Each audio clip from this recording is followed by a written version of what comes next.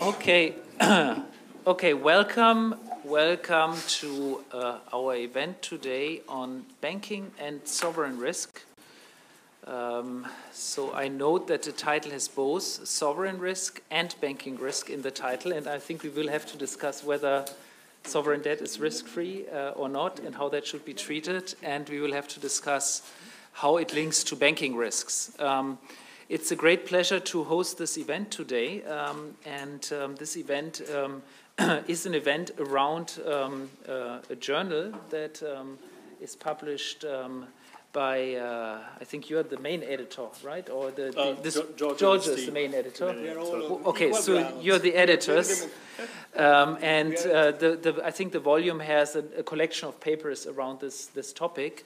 And I think here we see the different articles, including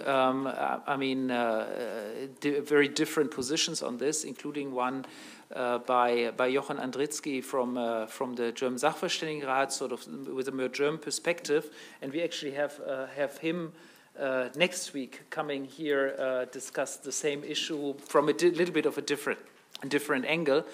And of course, lots of the authors are also here. Eric Nielsen is here. Andrea is here. Mario, did you write also a chapter? No, not this time. You're discussing. So we have a crowd of different views around this topic. Now, let me also say that Alexander Schulz, unfortunately, canceled this morning. He's head of Risk Analysis Division, Bank and Financial Supervision Department at the Bundesbank. He unfortunately had to cancel because he's sick, so we will have to do without him. And so I think I will have to inject a little bit of a different point of view in this panel.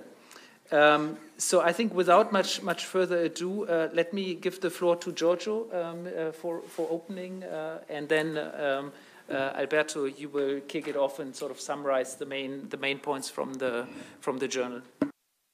Guntram, thank you very much. I really want to thank you and Bruegel for hosting this event. It's a great partnership, and I'm pleased to see so many people coming to this launch for this new issue of European economy. Actually, today is a birthday. I realized it's the birthday of European economy. The journal was launched exactly 1 year ago.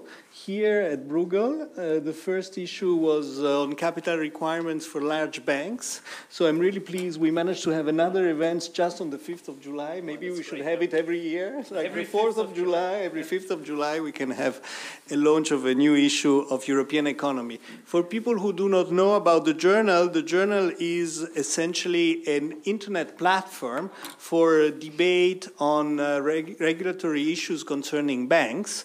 Between academics, policymakers, and people who are in the industry. So that's the purpose of the journal.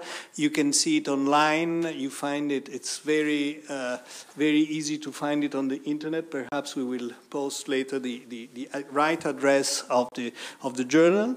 Actually, each issue is on one specific topic, so it's monothematic. And this time, we chose the pretty difficult and controversial issue, which is essentially the issue of how to regulate banks' exposure towards sovereigns. It's a very controversial issue, as you know, and I think it's really a little bit at the heart of the standstill of the evolution of the banking union within the euro area. And actually, there is this issue of whether we can go ahead with having a common European deposit insurance scheme and complete the banking union in this direction, and at the same time having addressed the issue of asymmetric, if you want, sovereign risks across member states within the union. I hope really we have managed to provide a fair and informed account, and I really hope you will read the issue. Alberto Pozzolo will give you what are the main conclusions that are emerging from this issue. As you can see, and Guntram has said, we have a fair and good balance of paper, also from people, as it is in our spirit and tradition, coming from different backgrounds, institutions and banks and academics. And I think also the panel today, the mix of the panel today is it has been constructed with similar spirit and balance. Now, I just wanted to say three things of substance before giving the floor to Alberto, who will give you the deep insights. I think that there are three issues that, or at least two main issues that we are trying to raise within this this issue of the journal. The first one is that actually dealing with this question of how to regulate sovereign exposure is very different on whether we are discussing the issue within a monetary and banking union, so within the euro area, or if we are discussing this out for any individual country. If you look, a lot of the debate, also the academic debate, is very much focused on the issue. The issue is treated in general terms. You know, should we treat banks' exposure towards sovereign, in any context? Whereas I think that the monetary union raises very important specificity that we need to address.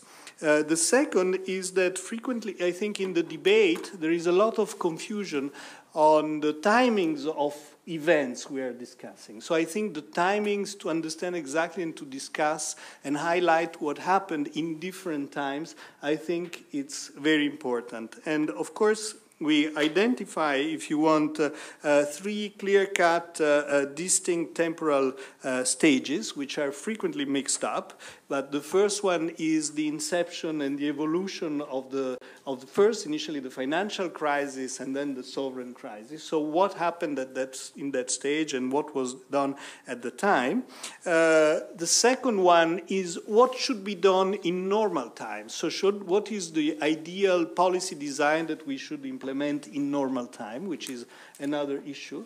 And the third one is what should we do in the transition between the crisis and the normal times. And of course the transition is crucial because we all know that adjustment costs for these policies are very high and needs to be addressed very carefully and understood very well. So really the discussion on the one hand is really the union versus the rest, and the other one is let's be careful and reason in terms of different timing phases in order to come up with a viable solution to this problem. That's the key issue. So I thank you again, and I thank you again, Guntram and Bruegel, for their hospitalities, and of course all the participants and all those that contributed to the journal. And please go online and read the journal, which is very interesting.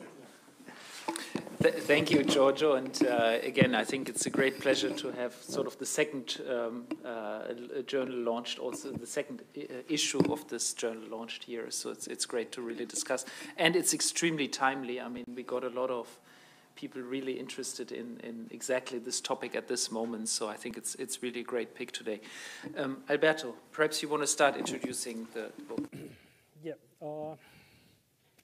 So thank you very much to everybody. Giorgio already thanks everybody. And I will also add that the presentation is pretty much going through the editorial that we wrote together with Giacomo Calzolari, who cannot be here because he had a number of flight problems from Rodi to Bologna from here to here. And also with the help of José Manuel Mancilla Fernandez, who's our editorial assistant, that helped very much to wrap up everything in this issue. As Giorgio said, we are going to touch mainly three issues here. So the bank sovereign crisis in a monetary union, is it different from a bank sovereign crisis outside the monetary union? The second issue is whether the interventions that we are taking to tame the diabolic loop between banks and sovereigns in the Eurozone were appropriate or not.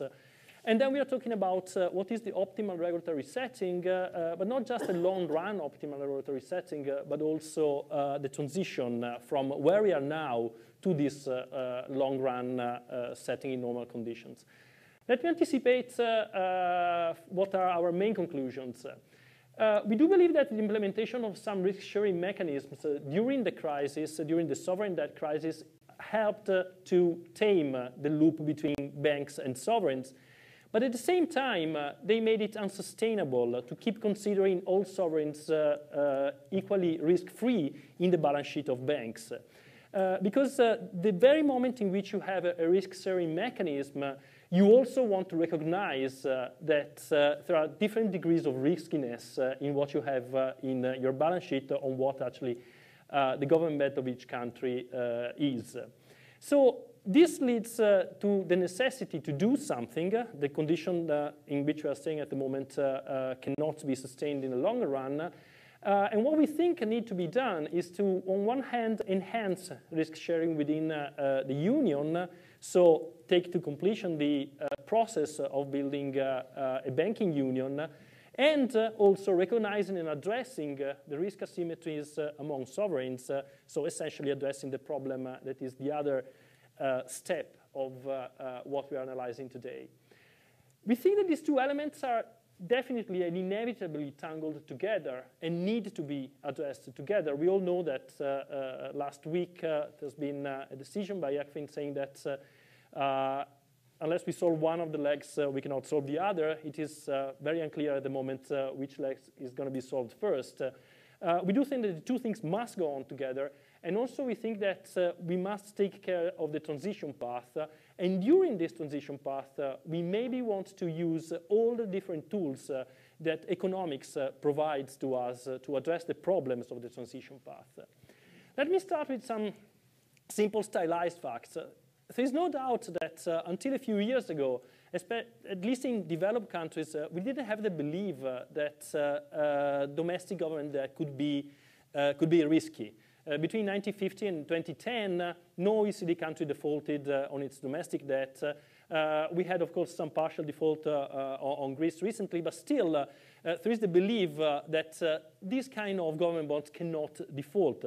But still, we have seen very well that there is risk. There is risk, and this is what came out quite clearly during the sovereign debt crisis with this spike on sovereign bond 10-year CDSs that was accompanied, at least from a time perspective, with a spike in back 5-year CDSs. So the riskiness of government bonds went up together with the riskiness of banks. And we know from the academic literature that in some countries, the direction of causality went from sovereign bonds to banks. In some other countries, it went from banks to sovereign bonds. In some other countries, actually, it went in both directions. And you couldn't, in the end, figure out which one was causing the other.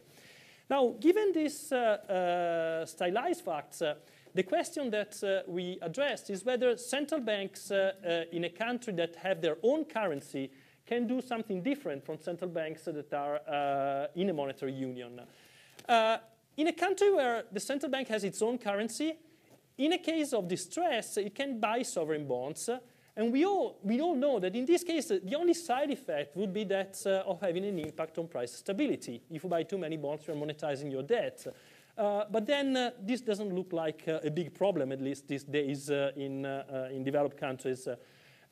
Within a monetary union, the story is different, because within a monetary union, you have two sides.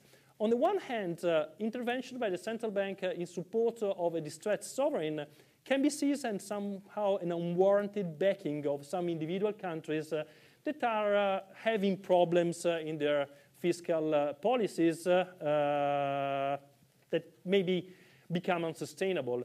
But on the other hand, you must also remember on the other side of the problem. If you are within a banking union and one of the countries is having a sovereign bank crisis, this can create huge externalities to the other members of the banking union, forcing them to intervene to avoid the crisis in that specific countries. And we all know that this can be created some kinds of moral hazard problems. What is needed in these cases? In these cases, you want to have swift decisions by the central bank on possible interventions that can be done, pretty much as what happens in the case of a country that has its own currency. But if you are within a monetary union, you also want to have a stronger mutualization of certain risks, because this helps to avoid the externalities that I mentioned a moment ago. Actually, in the after, I had been told not to click too quickly, but I have done it. Sorry. This actually was not the case after the great financial crisis. So after the great financial crisis, we already had sown the seeds of what eventually became the sovereign debt crisis. And when was the sovereign debt crisis in the Eurozone tamed? It was tamed essentially when these two steps actually were taken. We had some risk-sharing mechanisms that were implemented, the ESFS, the ESM, some interventions in favor of Greece, and we had the interventions by the central bank. The central bank intervened as a lender of last resort with long-term refinancing operations, especially the large long-term refinancing operations of end of 2011 and 2012. And it also intervened as a potential buyer of last resort with the famous speech by Draghi and the outright money transaction that never took place but indeed were there in case of need. Now we have quantitative easing, so we are even going one step ahead in terms of the activity of the central bank as a buyer. How did banks react to this? Banks, especially in GIPS countries, bought domestic government bonds. This helped them to restore their balance sheets, so to recover some profitability because they were making carry trade profits. They had liquidity from the central bank, and they were using it to buy government bonds that paid relatively well. At the same time, it is true that these kind of policies helped to sustain all the problems in the Eurozone and the possible collapse of the Eurozone itself. Could banks have done something different at the time? If you think about it, in terms of lending to the private sector, that would have been difficult. It would have been difficult because they had limited equity. And, of course, lending to the private sector requires equity, requires capital provisions. And also, they were partly constrained on the liability side because funding was not that easy.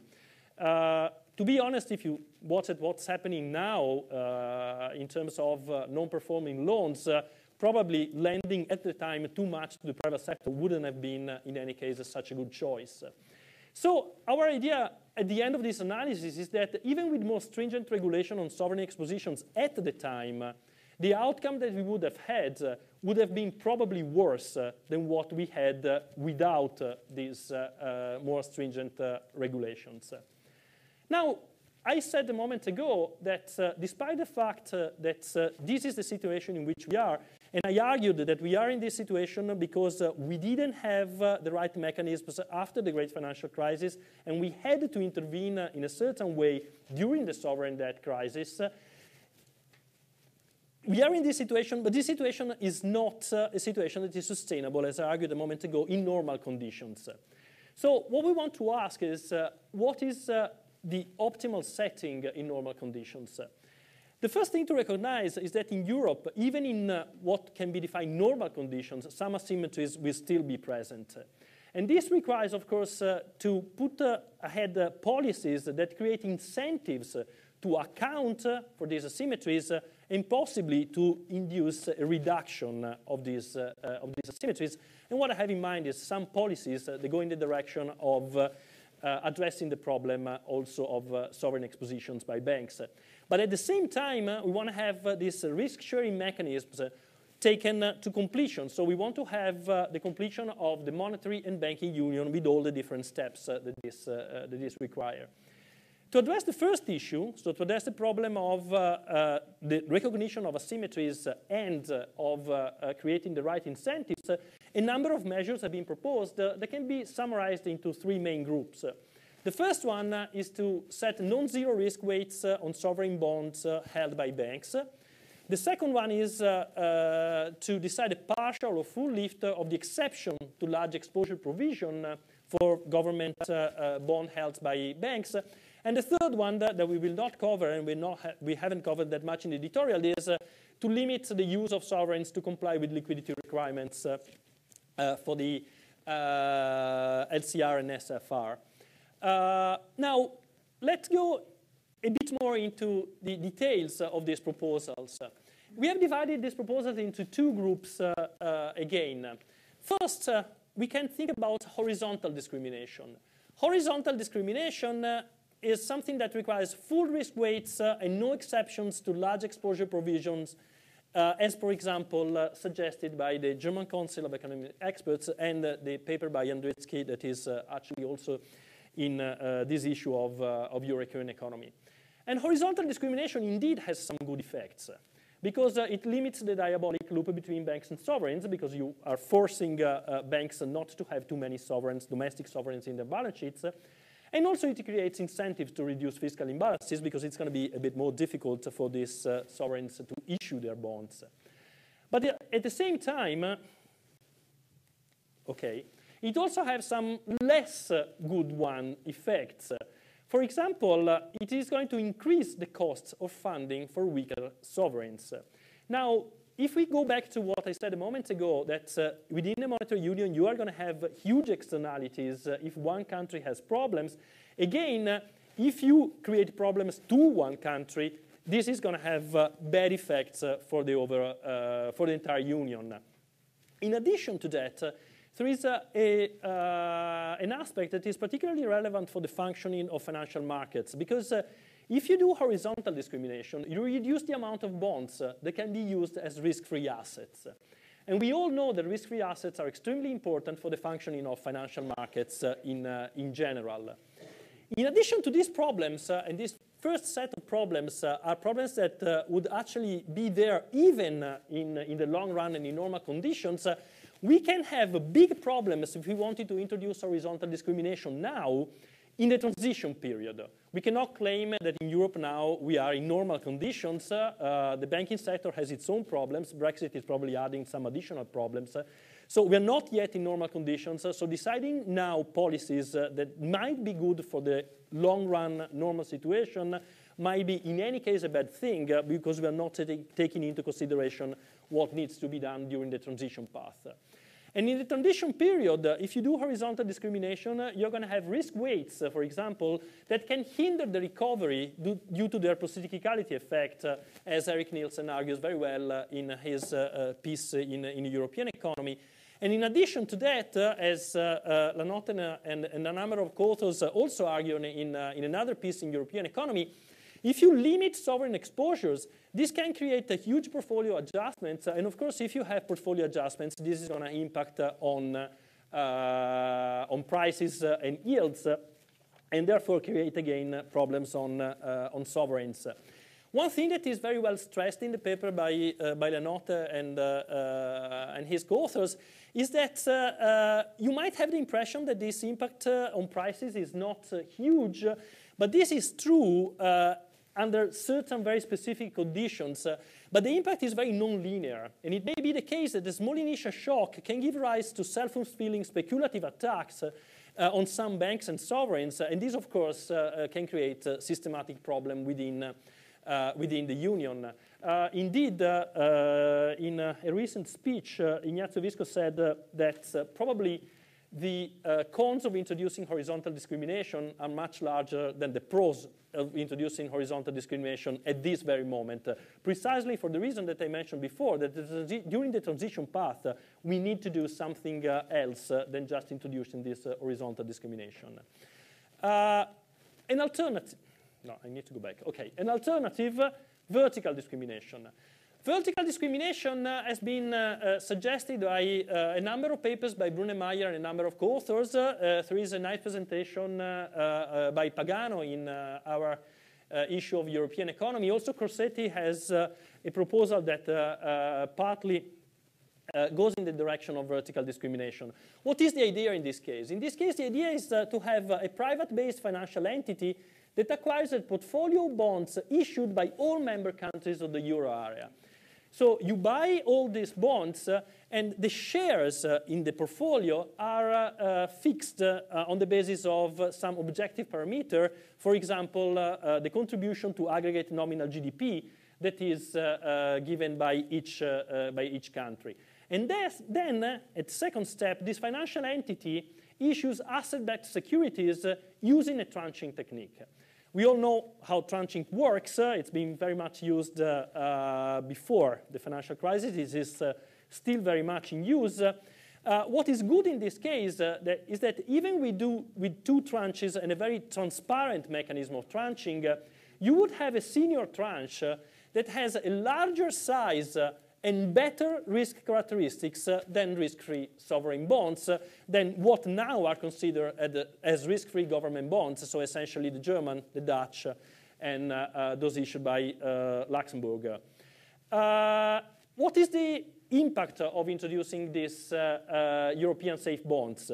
Well, first of all, at that point, banks would be holding by construction a diversified portfolio, because the portfolio will hold these asset-backed securities that by construction are backed by a diversified portfolio of government bonds issued by all different member states. So at this point, the portfolio is diversified, and therefore there is no need to impose concentration limits, because the portfolio is itself already diversified. Capital requirements will not be binding, because as I argued a moment ago, this senior tranche is essentially riskless. You wouldn't have demand shortages for bonds in vulnerable countries, or this would be very unlikely, because government bonds issued by vulnerable countries are actually bought by the financial entity up there, and they are part of the portfolio. But still, you would also have some incentive at the margin not to issue too many of these bonds by weaker countries, because you have the threshold on the composition of the portfolio. You would have a large pool of low-risk assets that, as I argued a moment ago, are essential for a well-functioning of financial markets. And in a transition period, you wouldn't have such a big change in what is offered and what is demanded in financial markets. And therefore, self-fulfilling crises towards certain sovereigns and certain banks would be much less likely than what might be the case with horizontal discrimination. The only thing that we actually stress in our editorial is that you want to have some caution in allocating the junior tranche, because you don't want to have the junior tranche to be too much concentrated in the hands of just a subset of investors, because otherwise this could create some systematic problems in financial markets. So, okay. Wrapping up, we do have a problem. This is just showing you the share of domestic sovereigns held by MFIs to total assets in stressed countries and in non-stressed countries. So we do have a problem, and the problem is not actually disappearing, and we need to address this problem. Now, we know that in economics, opening a new market typically increases welfare. SBS are a new market. It's a market that doesn't exist, and we can create this market. They shouldn't be considered just as an academic curiosity, but they should be considered as a viable policy option. This cannot go alone. This must go together with enhanced risk sharing, and therefore the completion of the European banking union, because the two things, as I argued at the beginning of my presentation, needs to go together. This is probably the reason why our next issue, the 5th issue of European economy, is going to be on banks resolution and the mutualization of risk in the banking union. Thanks. Great. So the 5th issue is coming in 1 year? No. No. It's coming in so you 4 months. Oh, wow. Okay, great. Okay, I was just surprised that your 1 year planning horizon is really great. Anyway, Andrea, I think now we turn to you, then Eric, because you have 2 papers in the booklet. I mean, in the journal, and then we turn to our discussants, Mario and André. Okay, André. Thank you very much. Well, first of all, I have to apologize because my paper is not in the booklet yet, so it's still being finalized, but it will be done very, very soon. Let me also say that, in a sense, the EBA, this is not a topic on which the EBA is working, so what I'm saying here are my personal views and the views of my co-author. So, but anyway, this topic has become very politically sensitive, almost ideological sometimes. So it's very.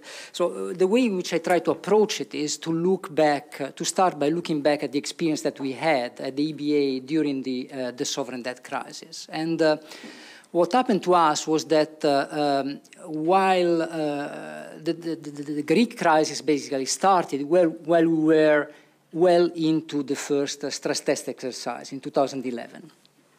And a problem became apparent because we immediately noticed that, let's say, the way in which the banks in the sample of our stress test exercise were treating exposures to a sovereign risk was all over the place. So basically we had half of the banks that had, of course, used the standardized approach, and so had a zero risk weight for sovereign exposures.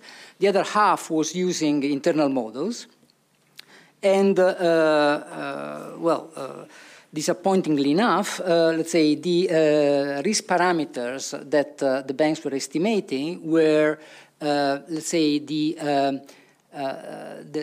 lower, the higher their exposure to that particular sovereign. So basically, all banks which had very small exposures have very high risk parameters and risk weights. Banks with very high exposures, on the contrary, had very low risk parameters and almost close to zero capital impact of the stress.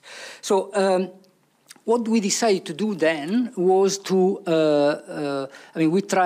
we scrambled to extrapolate some capital charge based on external ratings, basically on external ratings on corporates. We made some calculations and we came out with the magical figures, and we said, okay, for instance, for Greece, we put a floor to provisions at 16%, 17%, I think, if I remember well. Which, by the way, was more or less the haircuts that was applied in the first private sector involvement a few months afterwards. Now, what happened is that when we published the results, basically, this treatment was completely ignored by market participants. All that investors and market participants were looking for, wanted, was actually the mark-to-market of the sovereign exposures.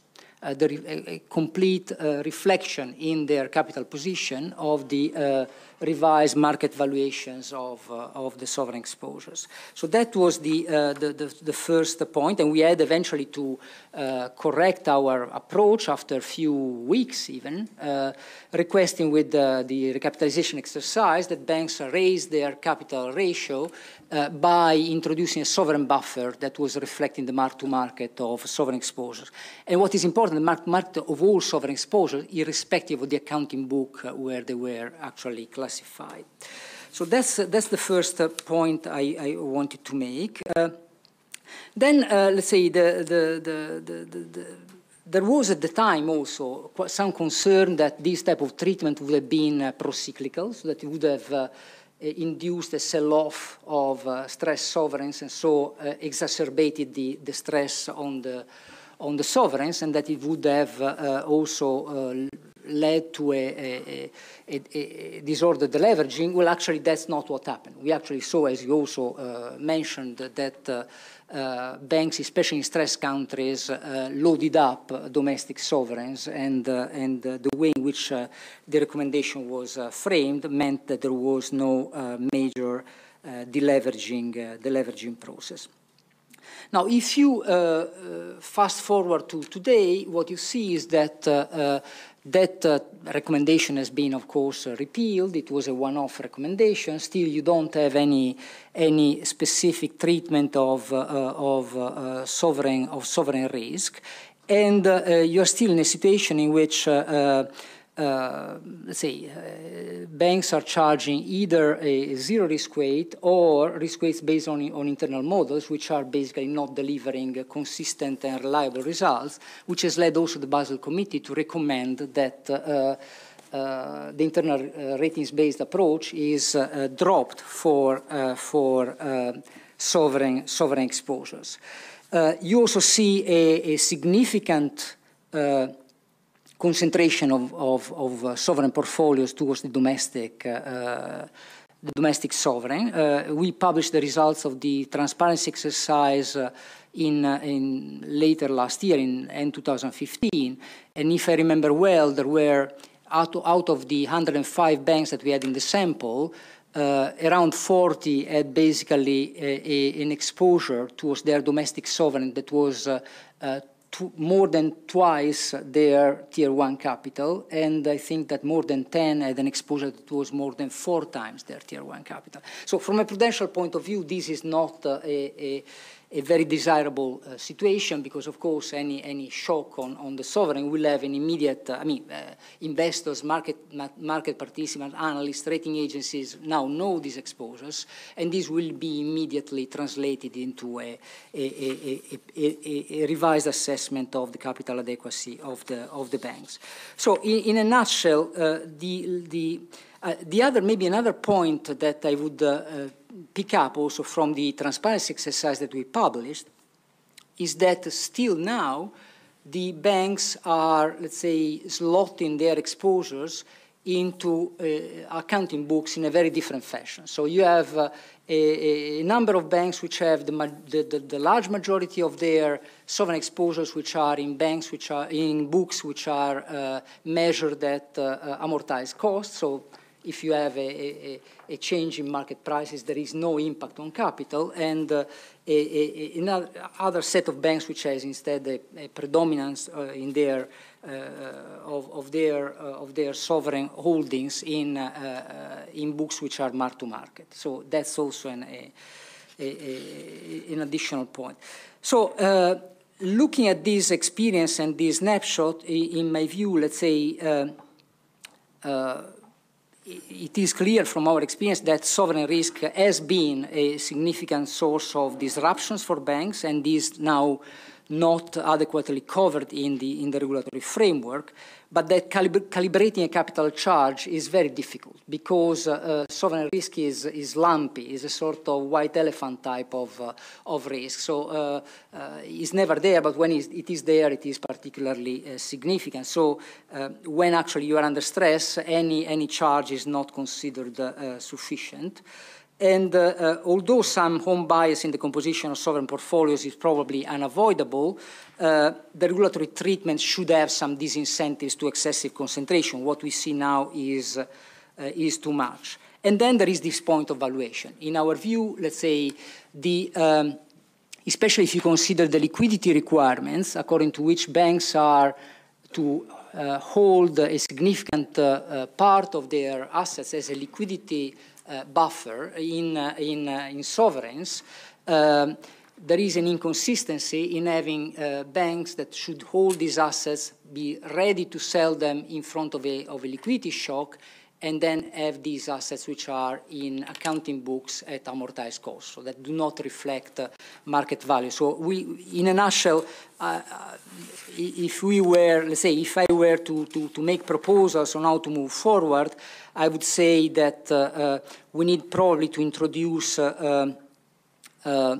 positive but small risk weights for sovereign exposures, to have requirements which are, in my view, should be not hardwired threshold, large exposure requirements, but rather risk weights that increase in concentration. So the higher the concentration of exposures, the higher the risk charge. And in my view, the moment where the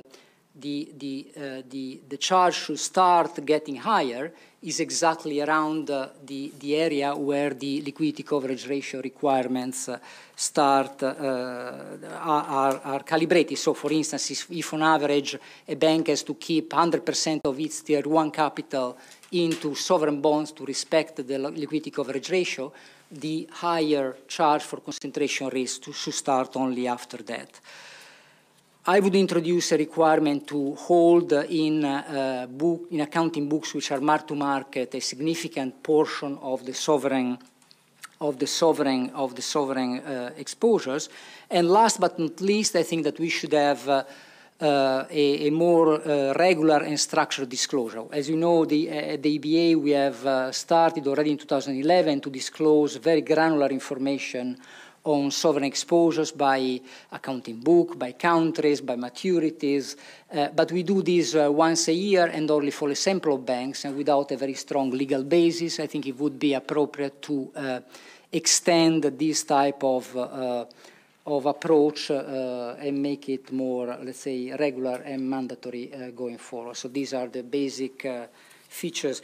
In a sense, of course, there is the whole issue of the transition that you mentioned, Alberto. In my view, let's say, one should start from the easiest pieces. In my view, the easiest components are the move to mark-to-market, which would be very let's say, not very impactful now with the current low interest rates environment, and with the disclosure. So these two pieces could be implemented already now, while on the introduction of, let's say, even low risk weights and some concentration risk requirements, we should take a longer time frame, make accurate impact assessment, and make sure that whatever proposals are eventually implemented, they do not disrupt either banks' balance sheets or sovereign debt markets. Thank you.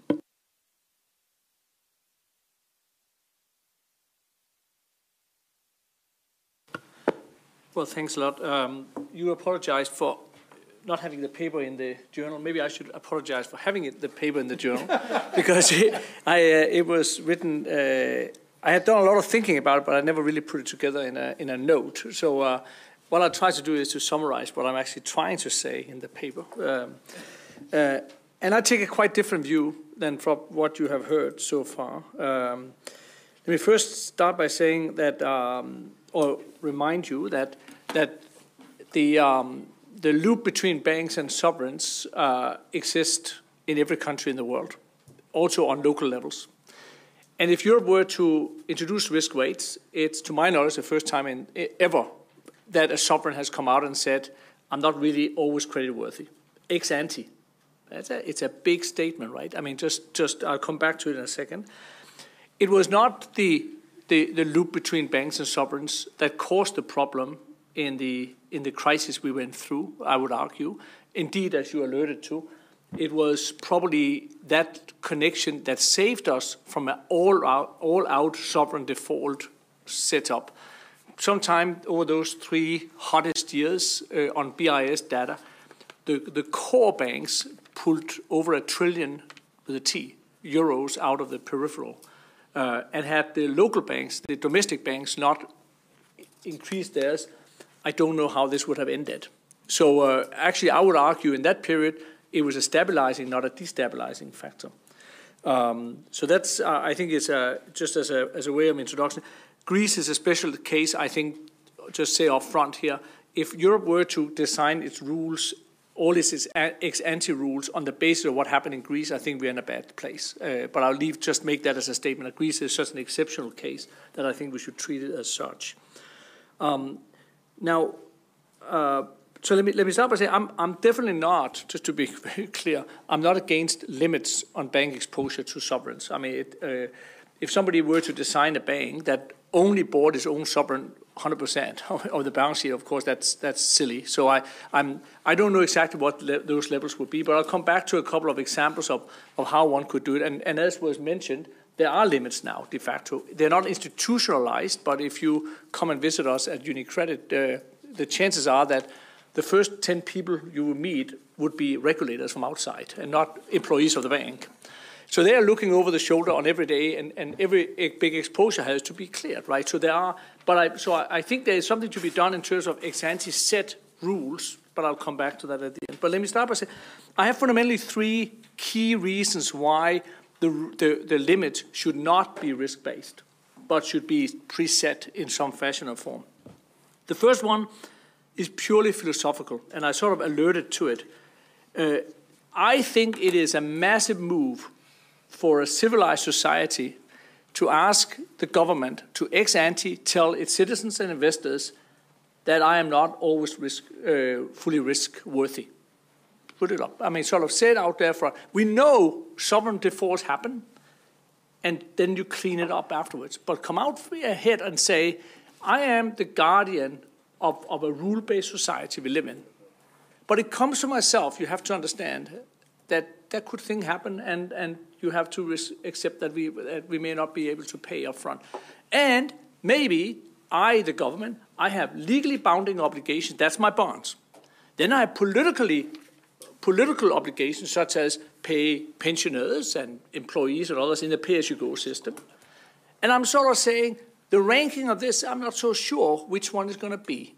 Where I think we know that sometimes political changes happen, and it happens, but to institutionalize this up front, putting questions marks of the trust of the government, which is ultimately the mirror effect of society, I think is philosophically something one needs to think very carefully about. And I would love to hear people who are cleverer in this space than I am to think through, then explain to me how one has a trustworthy government that has institutionalized a risk weight on itself. There's a reason why now it's been kicked into the BIS that the Mexicans won't do it, the Japanese won't do it, the Americans won't do it, the Brits won't do it. Actually, it's interesting, inside the Eurozone, nobody want to do it for themselves. The only one who actually really seems to support it are countries which are pretty damn sure their risk base is basically going to be zero, or believe it's going to be that way.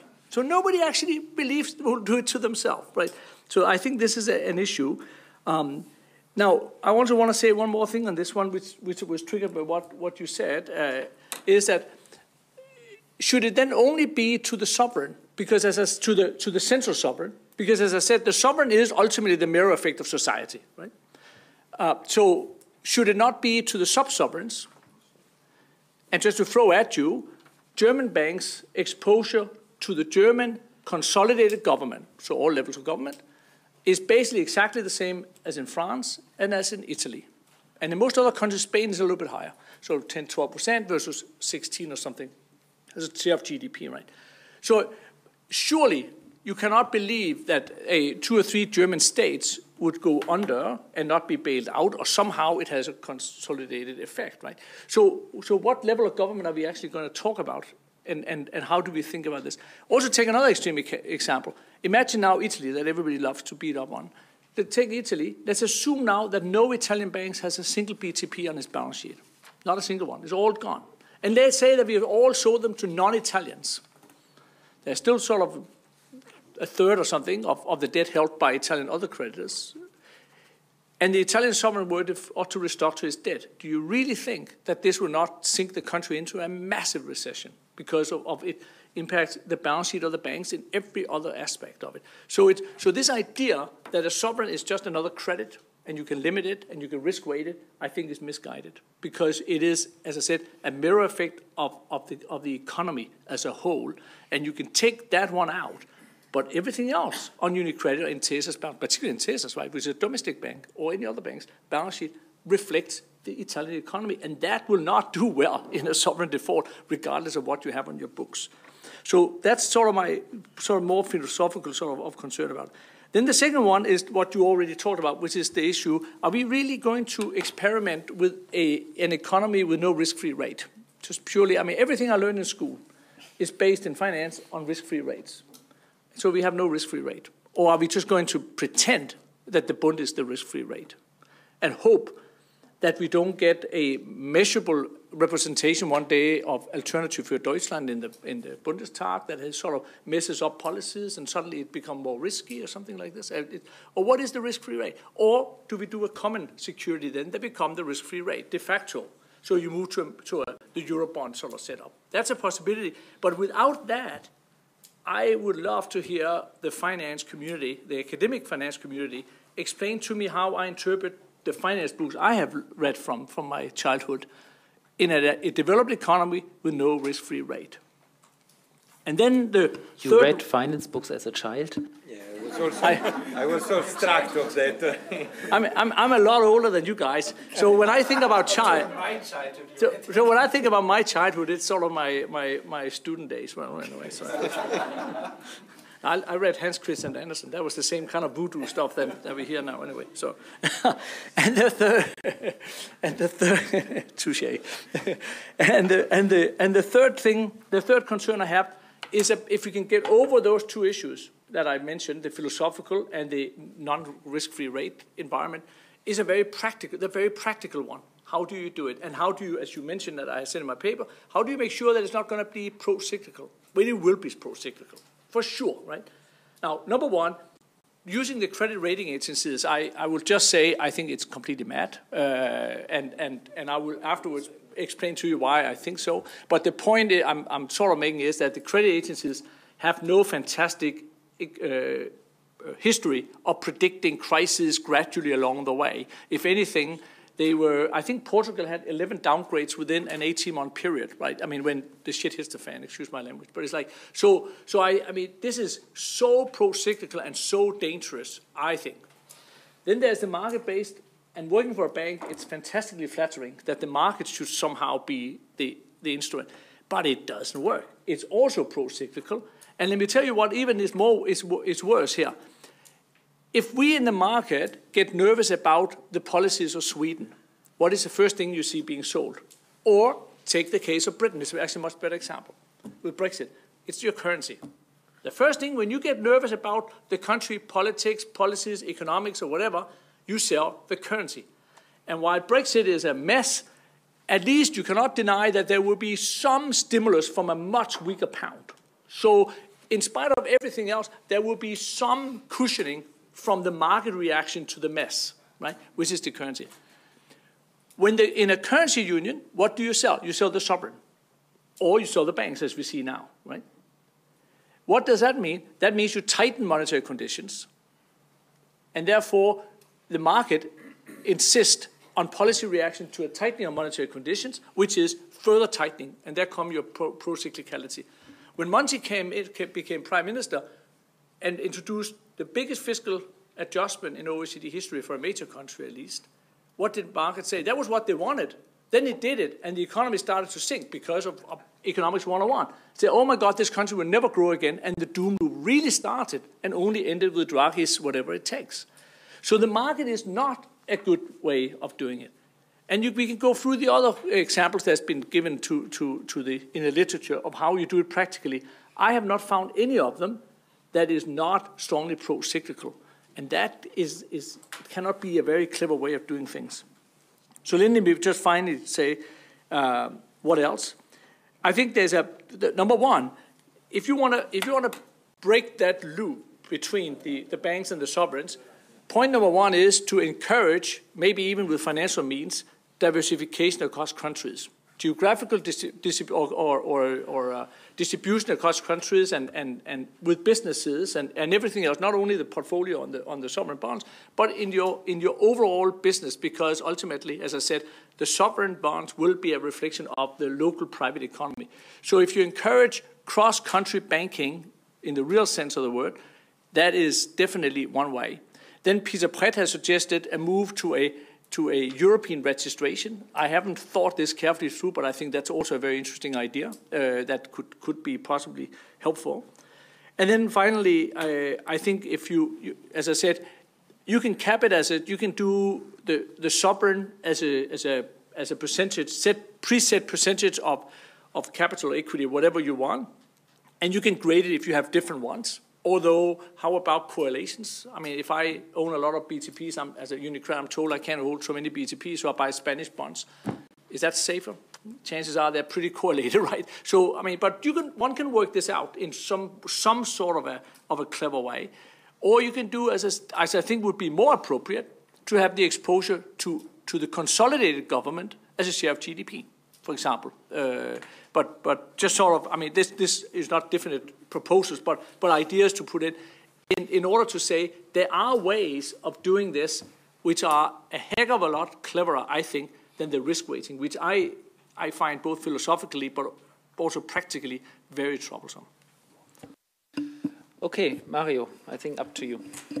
Thank you very much. I think I will make three sets of remarks being a discussant. One, some preliminary remarks, then take in turn a few of the points made by Andrea and Eric, and then maybe try to conclude on few things we know about this debate. The starting point is that we know very little. The other starting point is that, as Alberto shown very clearly in a slide, in the penultimate slide, the treatment of sovereign bond did not change for the last 20 years. Let us be clear. What it changed is the ownership of sovereign bonds by the banks during the crisis. So in the period, let's say, that goes till 2009, we did not have this problem. We did not have this problem very simply because banks found good to diversify away from their own national country. That was a natural and obvious reaction to the setting up, here is the slide, to the setting up of the single market. So the market was doing its own job. All countries moved away from their own sovereign. Then the crisis hits, and countries and banks basically had to,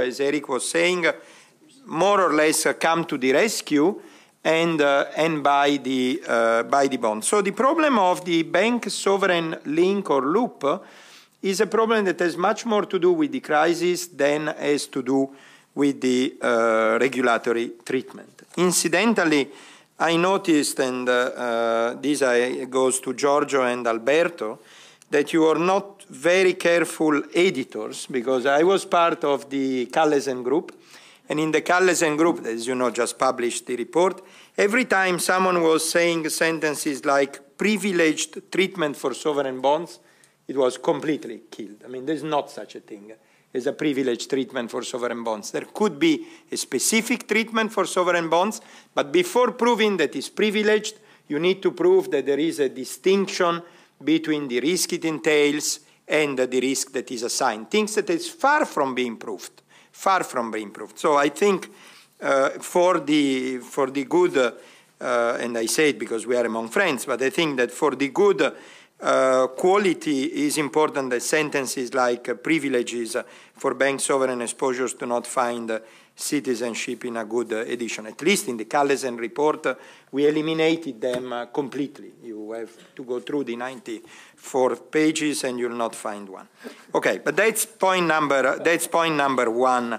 The loop is not linked to the regulatory treatment, being specific or not, is linked to something else. The second point is that if you have a loop between two things that are, and you consider that there is a risk by that loop, what you can try to do is to put the two things both safe.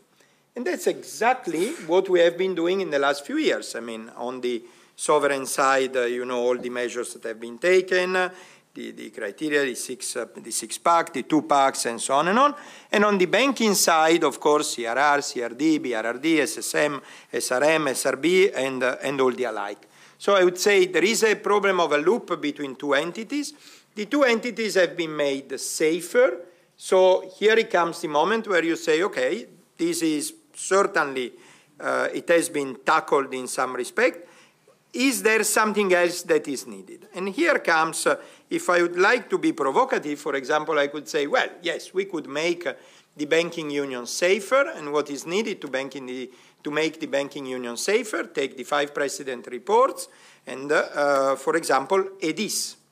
And that is the European Deposit Insurance Scheme, which I put forward, again, we are among economists discussing, I put forward that it has got no economic link with the regulatory treatment of sovereign exposures. Unfortunately, it has got a political link. I'm old enough to have been around and having seen what it goes around. But it has exactly the same intellectual dignity of when you do budgetary negotiations and you link cows in Netherlands with, aid to fisheries in Greece. It's exactly the same it's exactly the same level of intellectual dignity. Of course, politically it works extremely well, but intellectually, from among economists, it does not. And I think it's important to recognize this, even if I haven't read a philosophy book in my childhood, but I think that principles and philosophy are important to be recognized. Second point, and this is very, very similar to the point that Eric just made, and I think we need to take it a step forward, is at 18, not in the childhood, we have all learned the capital asset pricing model, right? And we have all learned that the capital asset pricing model is there for increasing market efficiency. And we know that a fundamental aspect of that is the zero risk weight. Now, if we are discussing about not having a zero risk free rate, unless we are kamikaze, before doing that, we should have another zero risk free rate, right? So that's why I find very good in your review, Giorgio and Alberto, that you have a full chapter on SBs. I mean, this is a little bit like if you want to play with the electricity, the first thing you do is that first you switch off the grid and make sure you don't take you don't take the tension shock when it comes. So if you want to play with moving away from the existing zero risk weight for whatever reason, and we'll investigate in a moment, you need to make sure that you have before a reasonable alternative. Otherwise is very difficult. Having said all of this, but I don't want to go into that, let us make clear that if you read carefully the SB's proposal, the SB's proposal does not create risk weight for sovereign in some cases when, let's say, the vertical diversification works well, but in the other cases it does. So it's clearly something which is superior to the current zero risk weight because it gives an even further degree of security, but it can also eliminate that. So that is the second point I wanted to make. On the risk weight, frankly, I think the arguments that Eric has made on the philosophical impossibility, again, among economists, I think they have complete citizenship. So then politically, the things may be different and so on and on. But here, I think Bruegel is still very much an economics think tank. So among economists, honestly, that someone says, you know what, I am a sovereign, but I'm not completely safe, I don't square the two things, frankly. Either you have fiscal capacity or you don't. If you have it, you are safe. If you don't, get lost, and then you are not a sovereign, you are any creditor whatsoever. And if you are not safe, that's the interesting thing. If a state is not safe, the fact that it's not safe as a creditor is virtually dwarfed by all the other things for which it's not safe. If a state is not safe, it means that it cannot provide roads, streets, hospitals, education, whatever. So the fact that it doesn't pay back the debts is irrelevant. What is relevant is that you cannot do business there. That's the point. That's what I have called, in another context with Guntram, what I call the total factor productivity aspect. That's what is interesting. Look at the total factor productivity, not only at the credit rate. That is an extremely small thing to look at, which I don't deny it exists, but it's very small.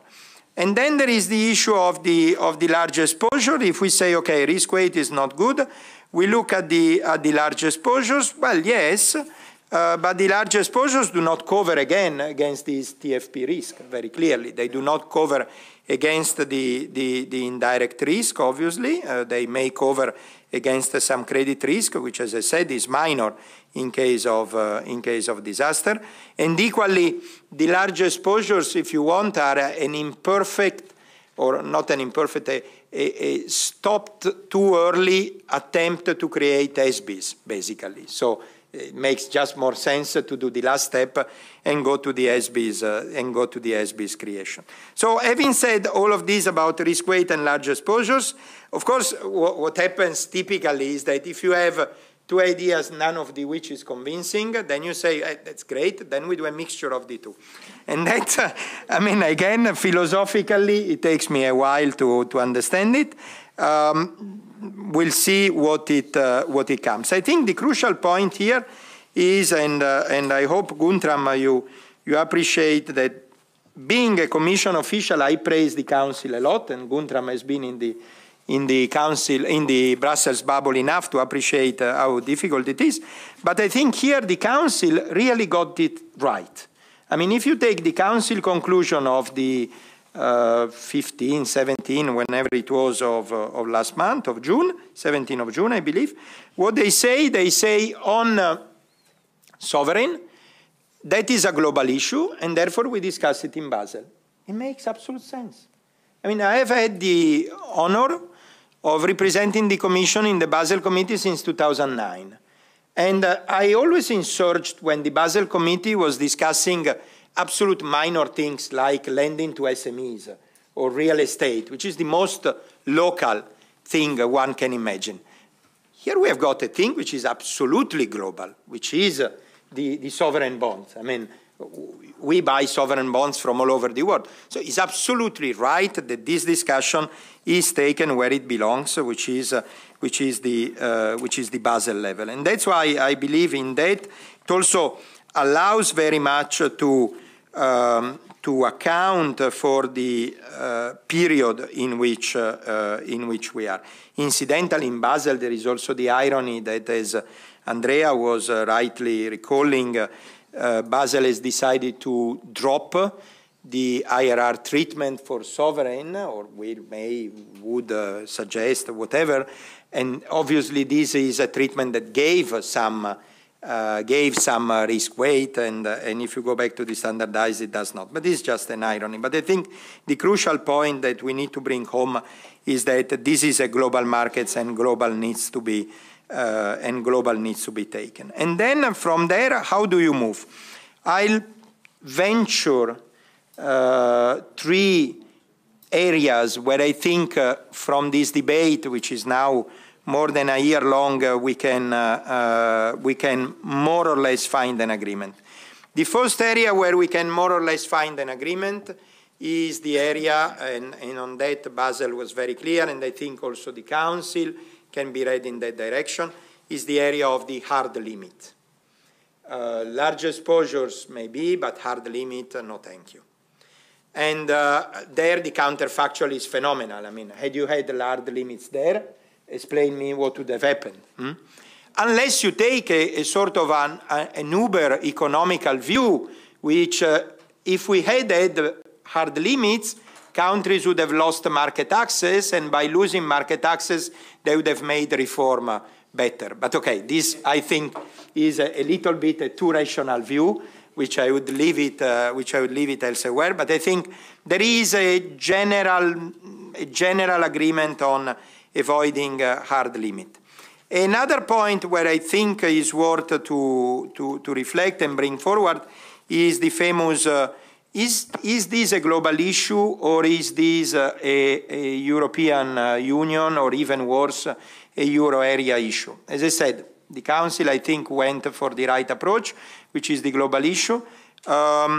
Alberto gave all sorts of good reasons why it's not a Euro area issue only, and I agree with all of that. I haven't seen many central banks, non-Euro, at the moment of difficulties printing money, okay? No, Callesen doesn't spend his time printing money, so this idea that if you are in the Euro, you cannot print money, but if you are outside, you could, I mean, is, to say the least, irrespectful of the non-Euro area countries. But I think the litmus test, and the very crucial point, is another one, is look at the level of deficit and debt at which countries lost market access. I mean, in the Euro area, countries kept market access, a level of deficit and debt that outside the Euro area, they would not even go to the grocery store, let alone selling bonds. I mean, is complete. So claiming that this is an issue of Euro, non-Euro, is complete against the market evidence. And then the last point, I think, is the one that Andrea made very clearly, which I call, in internal debate, I call rule neutrality. But basically what I mean is that is an old question of justice, going back to the Roman times, is no bis in idem. If there is a legislation that tells you you need to hold the sovereign bonds, there cannot be another legislation who says, please do it, and by the way, I tax you. So this really cannot work. So there must be some rule neutrality. Thank you very much.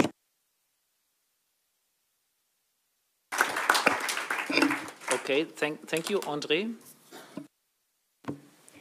Being the last on the panel has many advantages, but it has also some disadvantages.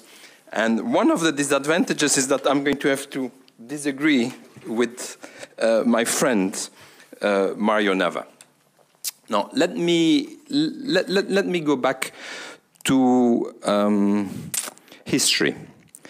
When I was an economic advisor to the Director General of ECFIN in the 1990s, in the second part of the 1990s, before the start of the monetary union in 1999, I suggested to the Director General that ECFIN economists should reflect as a group and together with economists and famous economists, academic economists, should reflect on how the monetary union would work now that we were on the eve of launching the monetary union. And we launched work, I think, if I recall, Massimo Suardi, who was here, was involved, was one of the many economists in ECFIN who was involved in this work.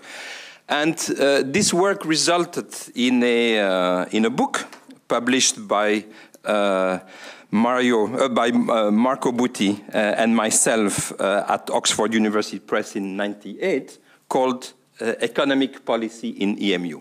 And what this book was meant to be about was, in a sense, a guide for policymakers on how policy making would be in EMU.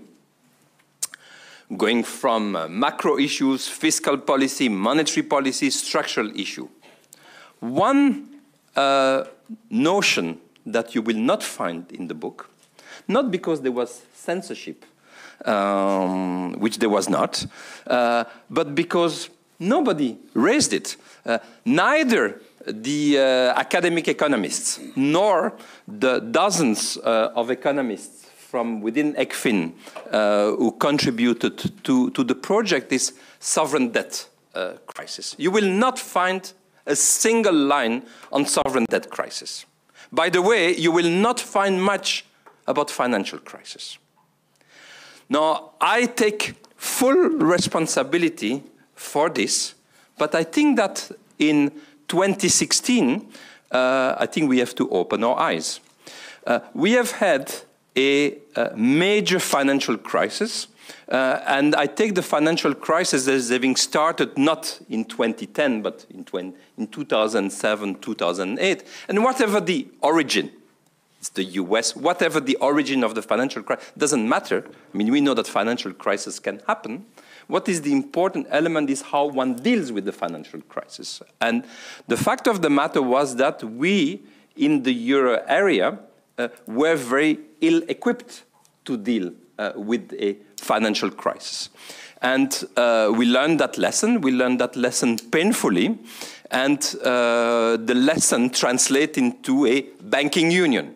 Okay? And we know that we haven't yet incomplete banking union, but at least the blueprint and the elements of the banking union has been put forward.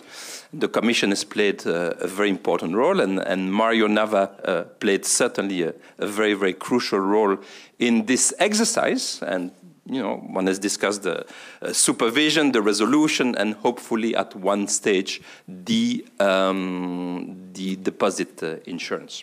So I think that's clearly a point. You know, we were naked, and we have learned the lesson. And the lesson is to create the banking union.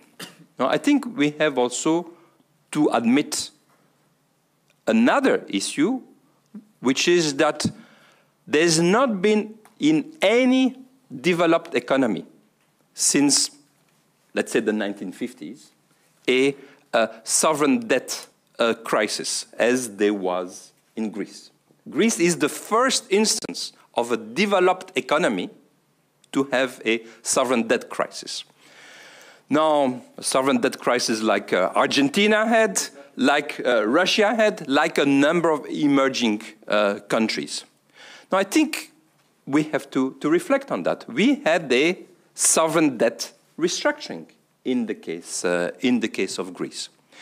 Now, to refuse to see that there is a link between what happened in Greece and the belonging to the monetary union, I think that is not accepting to draw the lesson. Now, I think one can, obviously, and I think one should, and I think this, it seems to me, should be the gist of the debate that we are having today.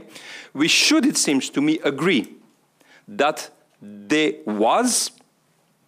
there is, I mean, one can discuss a little bit whether there was or there still is, but there definitely was a flaw in the construction of the monetary union that created the possibility of having a sovereign debt crisis, and that possibility did materialize in the case of Greece. I think that we have to recognize that there was something in the design of the monetary union that created that possibility, and that possibility materialized. Now, if we don't agree on this, it seems to me, we are not going to make progress. Where we should disagree, and I think that's a perfectly legitimate disagreement among economists, is how to solve that problem. And how to solve that problem not just in the ideal world, but in the real world. That is, in the real world also of political constraints. So I think as economists, one should put forward the first best solution. We are economists. There is a problem. There was a flaw. What is the solution to the problem? A solution to the problem of the monetary union, not a global problem. I disagree. Problem with the monetary union. And what is the solution that one should put forward? Or what is the range of solutions? And then after that, one can discuss in a second round what are the political constraints, and which among those solutions, maybe the first best solution, maybe there's one first best solution, that first best solution that economists could agree upon is not feasible, but I think economists obviously have the responsibility to argue for the first best solution.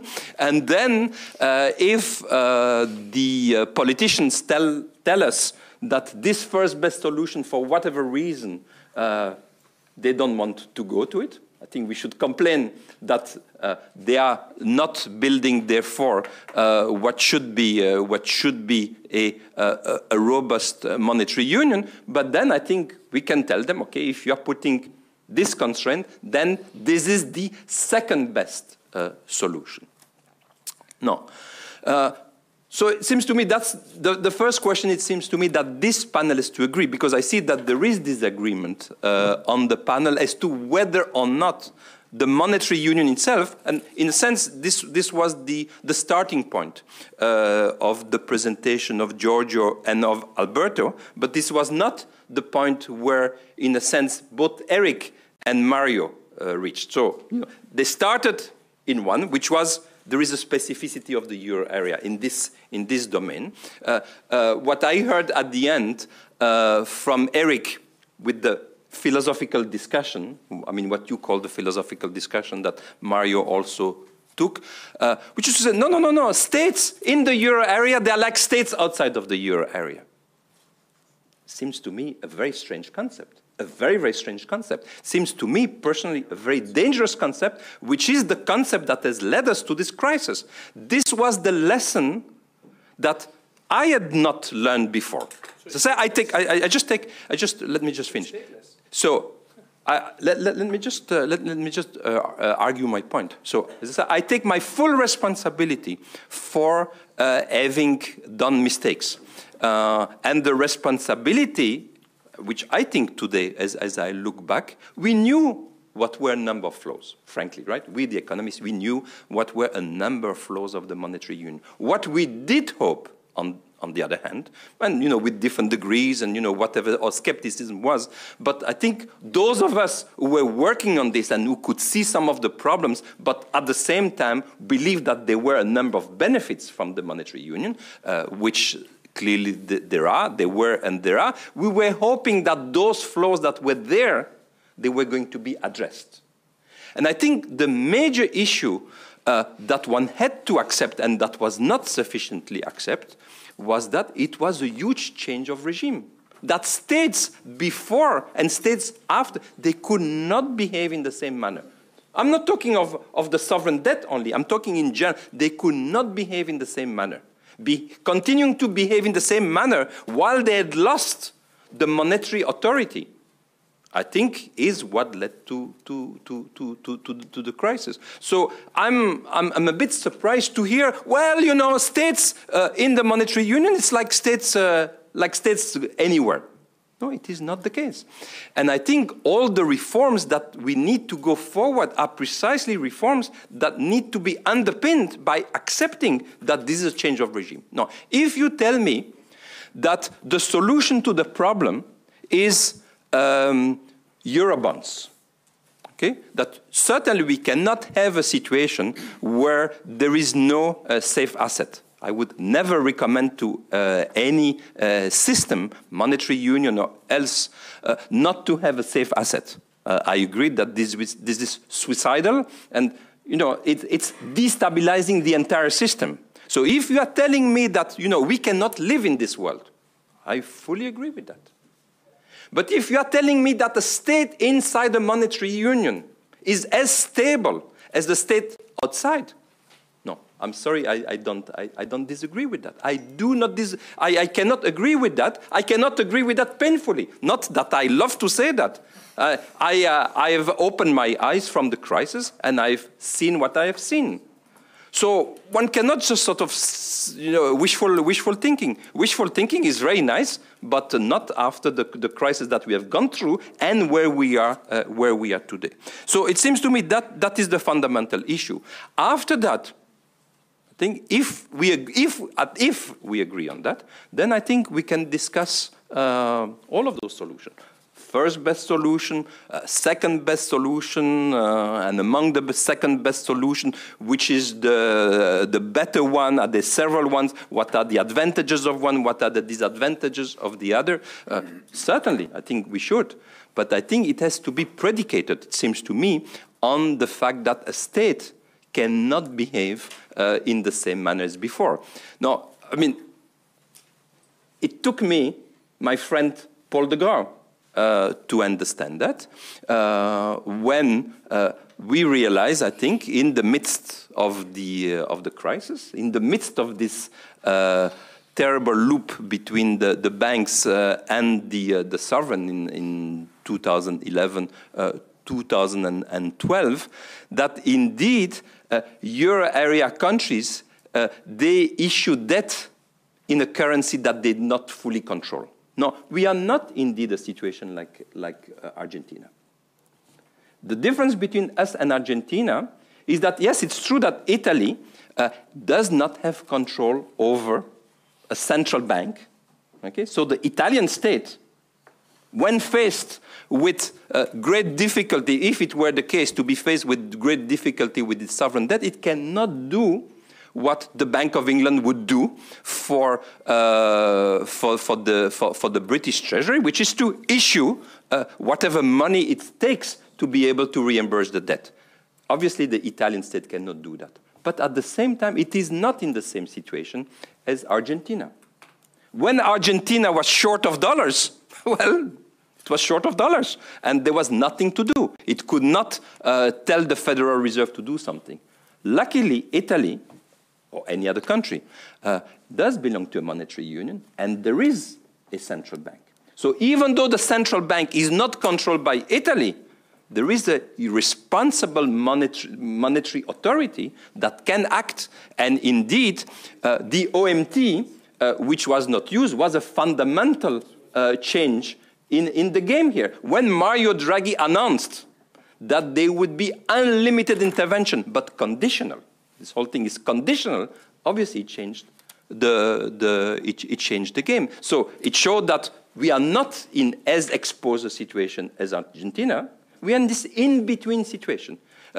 We are not in a situation like the UK, or like Japan, or like the United States, but we are not in the same situation as Argentina, or Brazil, or another that issued debt in a foreign currency, typically in dollar, for which, when there is a crisis and there is a default. Nonetheless, Greece had to default. Greece had to default. As I said, the first industrial countries in more than 50 years that default. No, if you don't accept that the default of Greece is linked to its participation in the monetary union, and that at that time we did not have the tools in place, or I would say even the intellectual ability to reflect the problem properly, and that it took some time, that we needed to have the Irish problem, it took to have the Portuguese problem, and then the problem started to spread, obviously, to Spain that had the problem, and then we came to 2011, 2012, when it spread also to Italy. Then it started to be so urgent that obviously one had to come to realization of what is the nature of the monetary union and what is lacking. But what was this realization is that the states in the monetary union are more exposed than states outside. And that some mechanism needs to be found. Again, I say we can discuss the mechanism. But I mean, I really think that we need to have this discussion among the panel members and among everybody, that whether or not we agree on that. Say if we don't agree on that, I don't think we are going to find the solution. And I'm not saying, you have not heard me say that I've talked about regulatory issues, about exposure, or about risk weights. I've not even pronounced that. I've not gone that way. I think that is one of the possibilities, but I say one has to correct this fundamental weakness, I believe. Okay, thank you, Andre, for the passionate intervention. I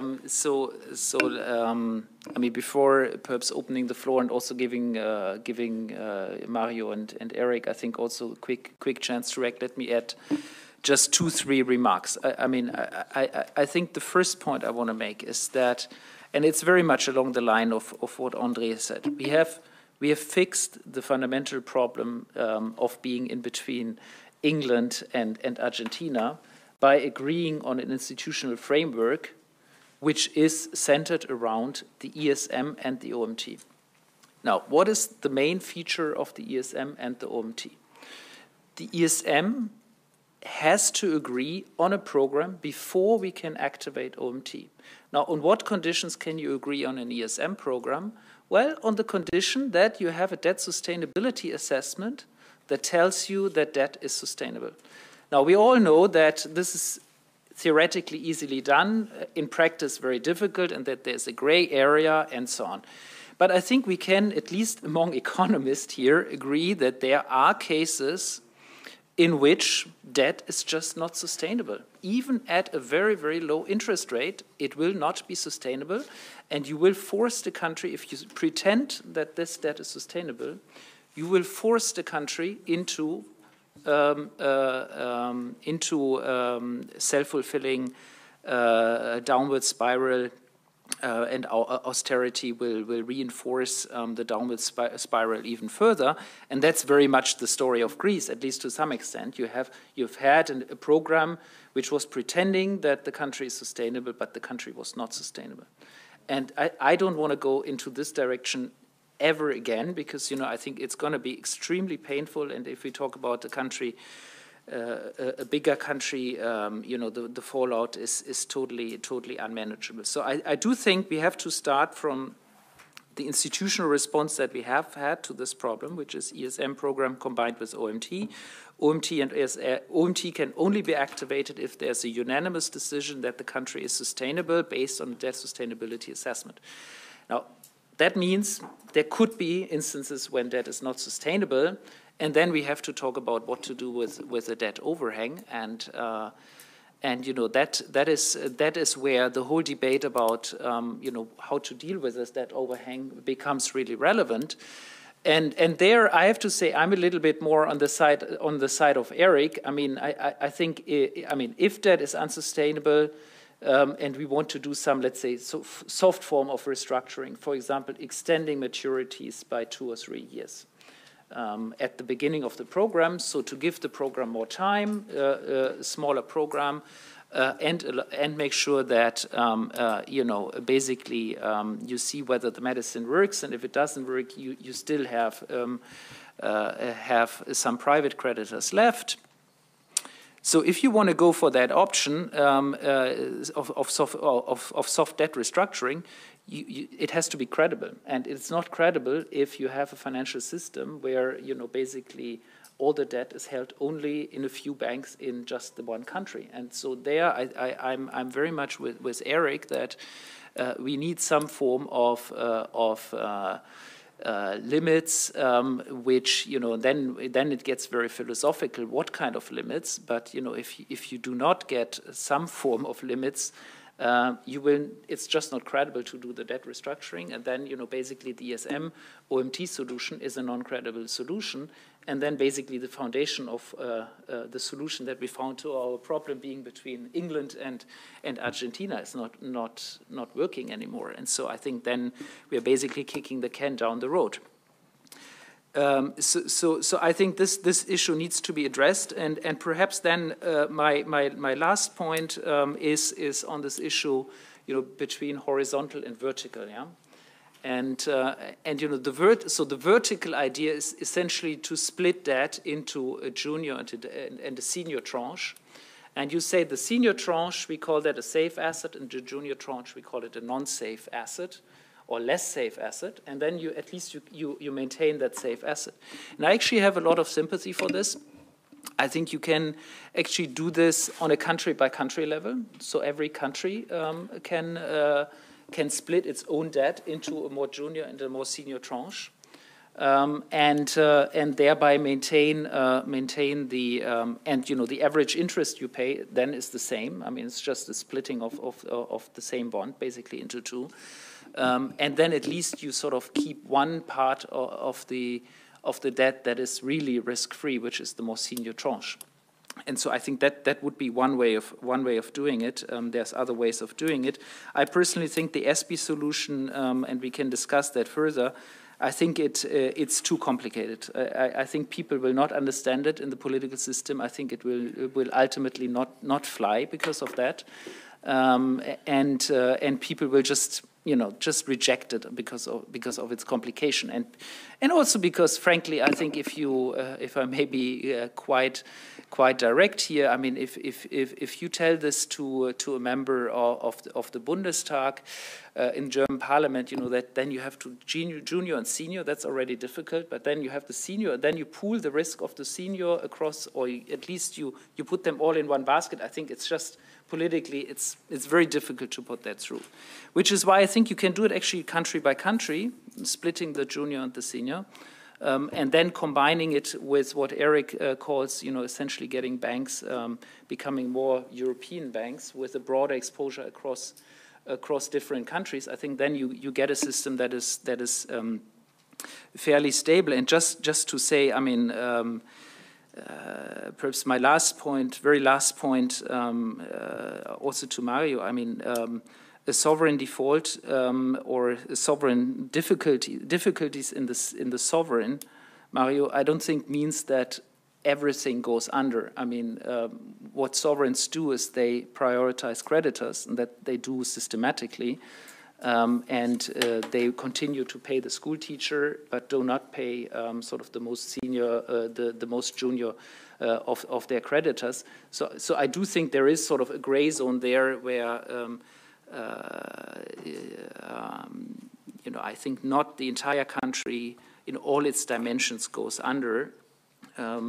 If you do it in a smart way, but again, I think the starting point needs to be the starting point of where we are currently, and we have a political and a legal agreement on an ESM treaty together with an OMT program.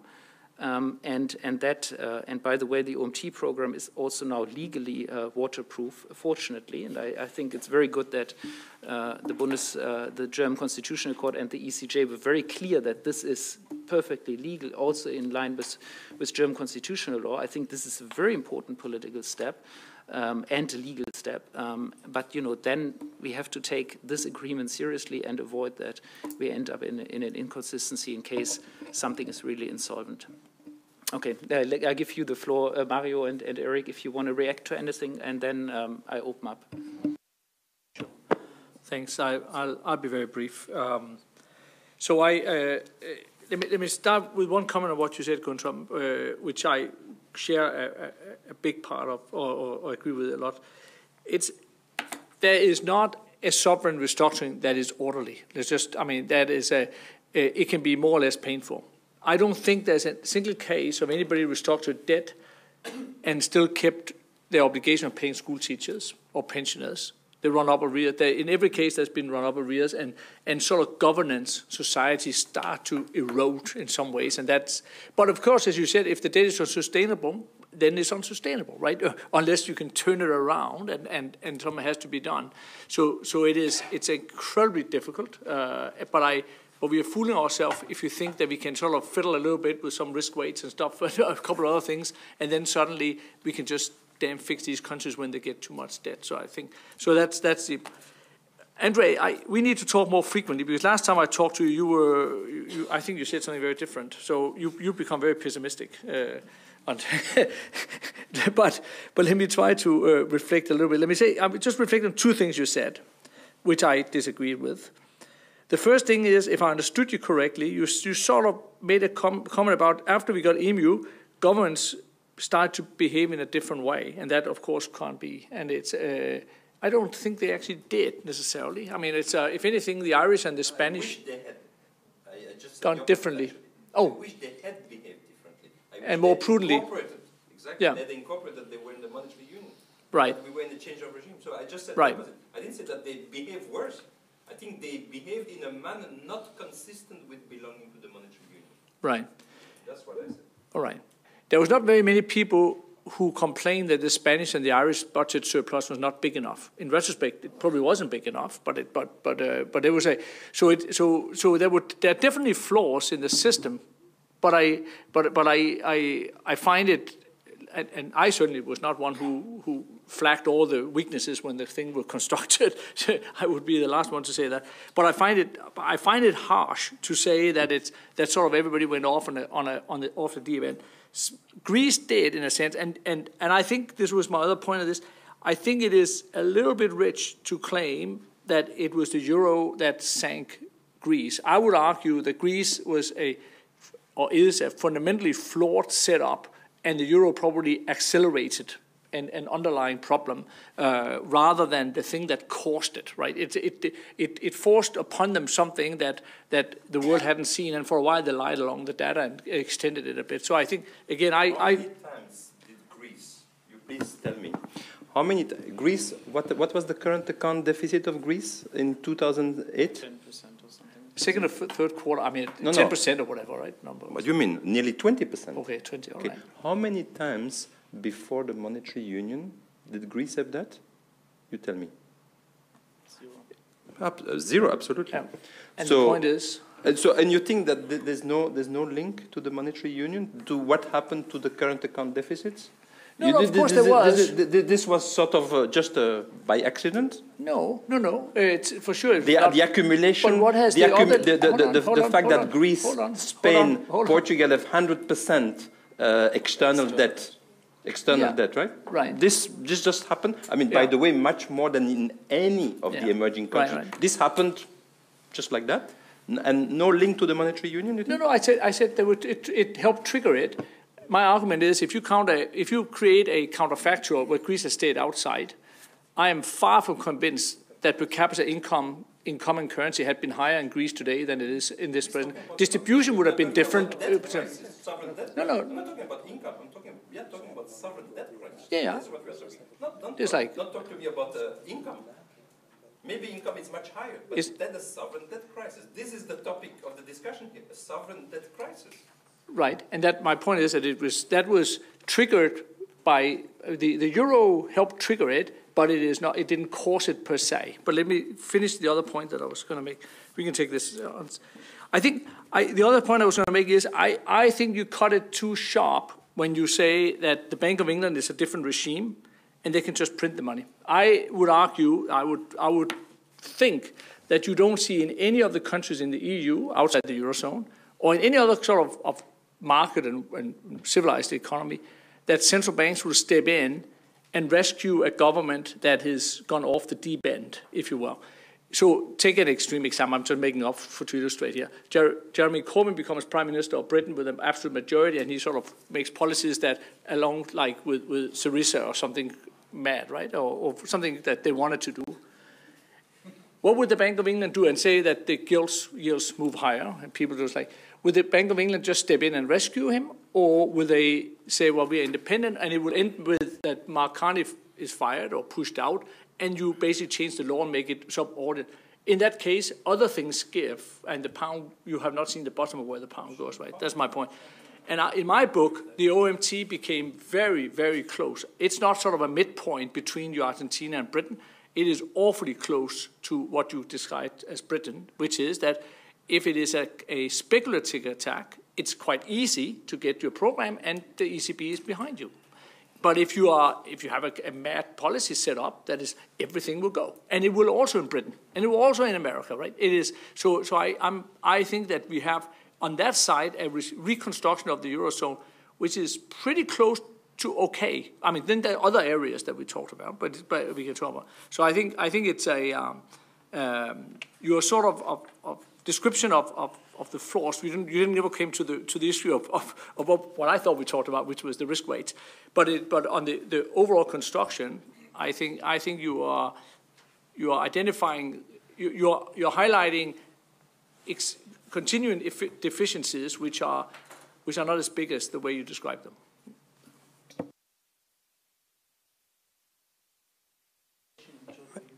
Very, very briefly. Now, there is one point on which I agree fundamentally with André, and one point where I keep my disagreement.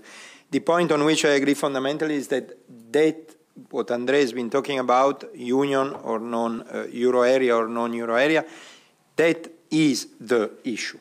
And for having worked in the Callesen group for a full year, I can tell you that writing that chapter was the most difficult one.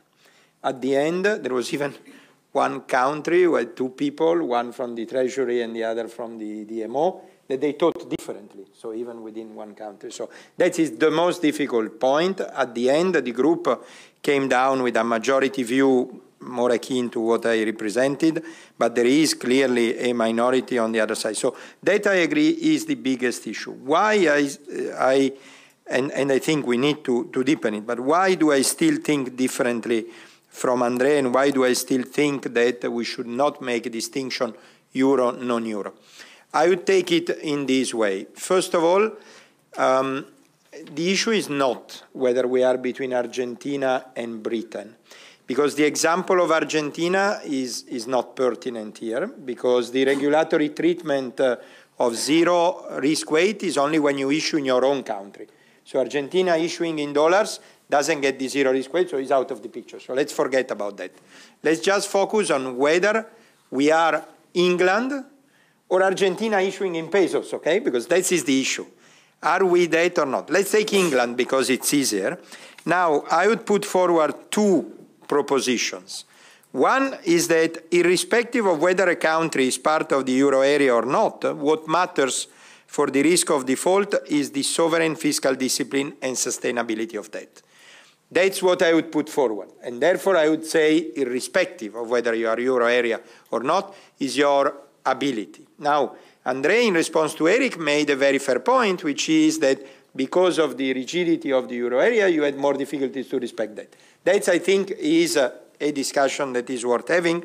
But if you look only at the sustainability of debt, that's very clear. Fiscal discipline and sustainability of debt should be independent from whether you are in the euro area or not. And is that one that delivers whether you can honor or not your debt. But then the second point, which is the one that Per Callesen, for example, and many others always felt a little bit strange, is the hinting that the Bank of England, so to speak, can start printing money. I mean, I just remind that all the EU central banks are prohibited by the EU treaty to provide monetary financing.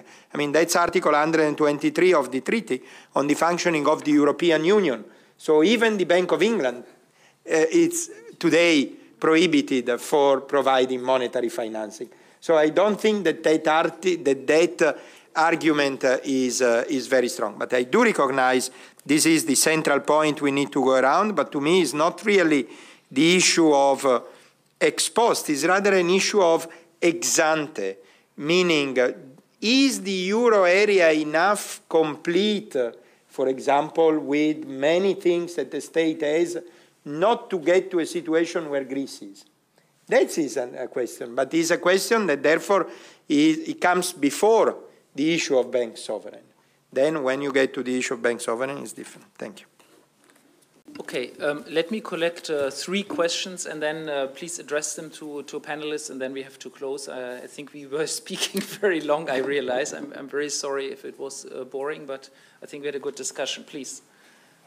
Sebastiano Mariola. A question to Andrea. Andrea, what you said, sorry.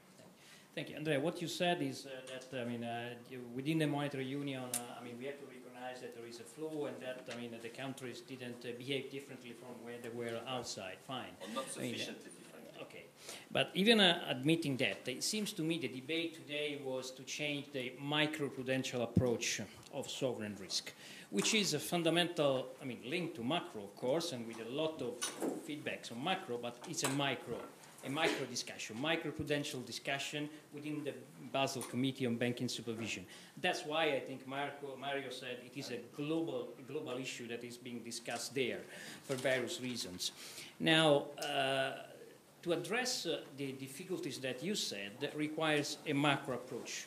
So are we correct, notwithstanding the benefits of course, diversifications, etc., which were hinted by various speakers, are we correct in trying to fix a macro problem, which is fiscal debts, sustainability, etc., with a micro instrument and a micro approach? Thank you.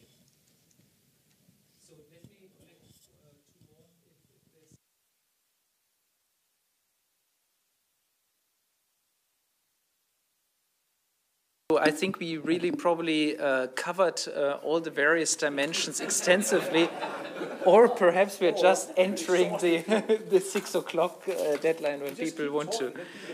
Sorry for that. So let's have a quick answer by André on that point, and then Giorgio, perhaps you want to say a few concluding remarks. Yeah. Oh, and Andrea, sorry, before you, Andrea. So I think you raise a very fair question. Obviously, you load it a little bit by saying that it's a macro problem, and is the solution to the macro problem a micro problem, a regulatory? Okay. So, okay, you have in a sense a bit loaded it by describing the problem in a manner which is macro, okay, and there's no doubt that there is an important macro component. I mean, I cannot disagree with that. Obviously, I mean, it would be foolish. And I think, in order to my mind, I mean, to try to answer that analytically, again, as an economist, not somebody looking at the political constraint, I think I would go back again to the contribution that Giorgio and Alberto put forward, which is the distinction between the long term, the steady state, and the transition.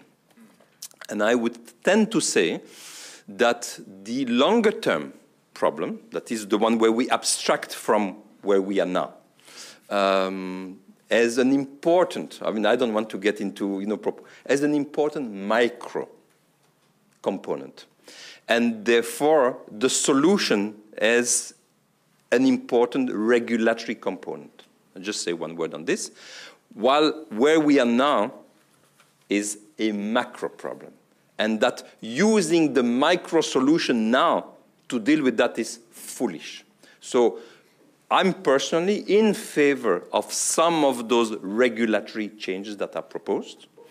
I do realize that applying them now is dangerous. I even realize that you could say that even putting them now for something which is in the future is going to have immediately implication, because economic agents are forward-looking. All of this I realize. And so after that, it's a question of how to do this. But I think to refuse to in the name of the transition, to refuse to see the other, I think is not wise.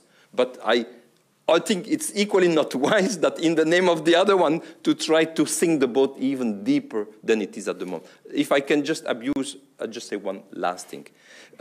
I do think that, I mean, and I already spoke very lengthily, so I didn't get a chance to get into the sovereign debt restructuring mechanism. I do believe that this is a serious discussion. Discuss it next week. I think it's an important one. And it's not by accident that we are not talking of a sovereign debt restructuring mechanism for the UK. We are talking seriously, among serious people, about a sovereign debt restructuring mechanism for countries in the euro area, not for the global, not for even the EU, for the country. So there is an element. And I think that you will see that when you do the discussion on sovereign debt restructuring mechanism, a natural complement of that is the regulatory treatment of sovereign debt. Now, again, I'm not putting forward which way and in what time frame, but I think that this problem needs to be tackled. Again, but recognizing fully that the current problem, I 100% agree with you, is a macro problem. And so please not answer the macro problem by the regulatory, but let's not ignore it at the same time. That's okay. So on the sovereign debt restructuring mechanism, please come to our event next week when we discuss that with a few scholars. And Andrea, I think before giving the last word to Giorgio, you wanted to still say a few words. No, just I mean, again, the debate is very high, but from a low perspective of a banking regulator, I mean, there are some things. I wouldn't like the people leaving the room with the perception that zero risk weights and no risk charge for sovereigns is the universal approach that has always been used. I mean, this is simply not true. I mean, the international banking standards, which are in place now in the G10, G20, basically say that international banks should apply internal models. There are incentives to apply internal models, and these internal models should be extended to all the portfolios. And only in Europe we have had an exception that allows banks to stay on the standardized approach, the so-called permanent partial use, which the Basel Committee has considered as materially non-compliant with international standards.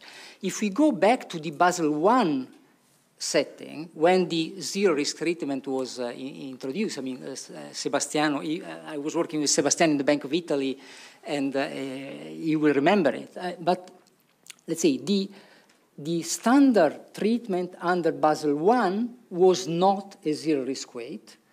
The zero-risk weight was introduced as a discretion to be applied by national authorities, and the rationale behind that discretion was that if you were posting these sovereign assets as collateral in central banking operation, you were likely to receive back the cash for the nominal amount of what you had in your portfolios. Now, if you look at the Eurosystem monetary policy operations right now, actually, if you post sovereigns, there is a haircut on these sovereigns that reflects the credit standing of the issuer. And these haircuts, and that is, in my view, most important, is not really reflecting the default risk of the counterparty. So it's not linked to the restructuring process. Is linked to the market risk, so the loss you would have if you liquidate this collateral in the market in the short term. That's why, in my view, everybody is overlooking it, but the real way forward is to focus very much on the mark-to-market, on the market risk aspects, rather than on the rest. But this is what is now, since 1988, at the core of international standards. So saying that zero-risk weights is the rule since forever is in my view, misleading. Okay, Giorgio, you have the concluding remarks, and then we really finish.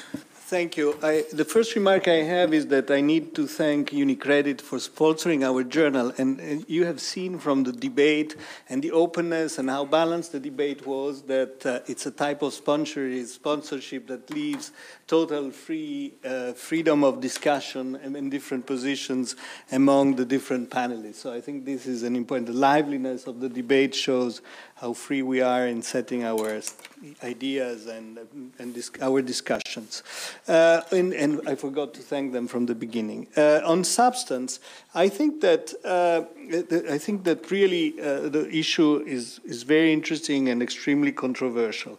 I think there are a few statements that I would like to discuss and I would like to take for 2 minutes before we go. The first one is the idea that essentially it was banks helped a lot in limiting the peak of the sovereign crisis. No, during I think this was raised by Eric and also by Mario. This is true, of course. Banks bought a lot of sovereign, and certainly this allowed to compensate the shortages in demand of sovereign. But the point is that probably this was not really sustainable in the longer term. And essentially, if there had not been an intervention by the several intervention of fiscal risk sharing through the SM or monetary intervention to the OMT, whatever it takes, probably the crisis would not have stabilized. And if you look at the spread, the CDS, this is pretty obvious. So this is the first thing. The second one is that certainly that intervention could have come earlier, and the fact that the monetary union was imperfect, as André was saying, prevented that to happen. And this was not monetary financing if we compare it to other countries. It's simply intervening at a very specific moment in a moment of crisis that maybe has not really to do, or at least for some of the countries, with really debt sustainability or monetary financing, but essentially stabilizing an excessive moment of the crisis. A different moment, and certainly the EU had not the tools to intervene in that moment. This brings me to the question that Mario was raising about splitting the idea that essentially the question between EDIS and solving the regulation of sovereign bonds, they're two different issues. I think that I wouldn't agree with that. I think that probably I don't think it's only a political issue.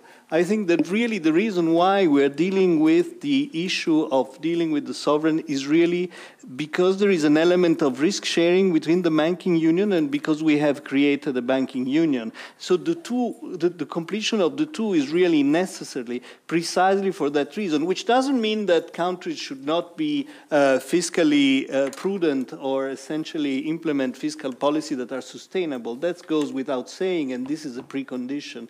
But in that framework, in a framework where countries have responsible fiscal policies, I think if we have a banking union, a monetary union, the things of risk sharing through common deposit insurance and essentially having under control and dealing with the different asymmetries in the riskiness of sovereign is important. And finally, let me conclude with Eric's philosophy, which I like very much, the philosophical approach to the sovereign issue that Eric has. But I have a suggestion on that. I wonder whether we should not evolve towards a collective philosophy where essentially, given that we are in a union, collectively, the members of the union take a position and say, our sovereign are not risky, but precisely because we are taking a collective position through an actual mechanism of risk sharing, not because simply individual states can say that as individual nations. That's what I wanted to say. So I would go for the collective philosophy of no risk approach, and then that would work really probably.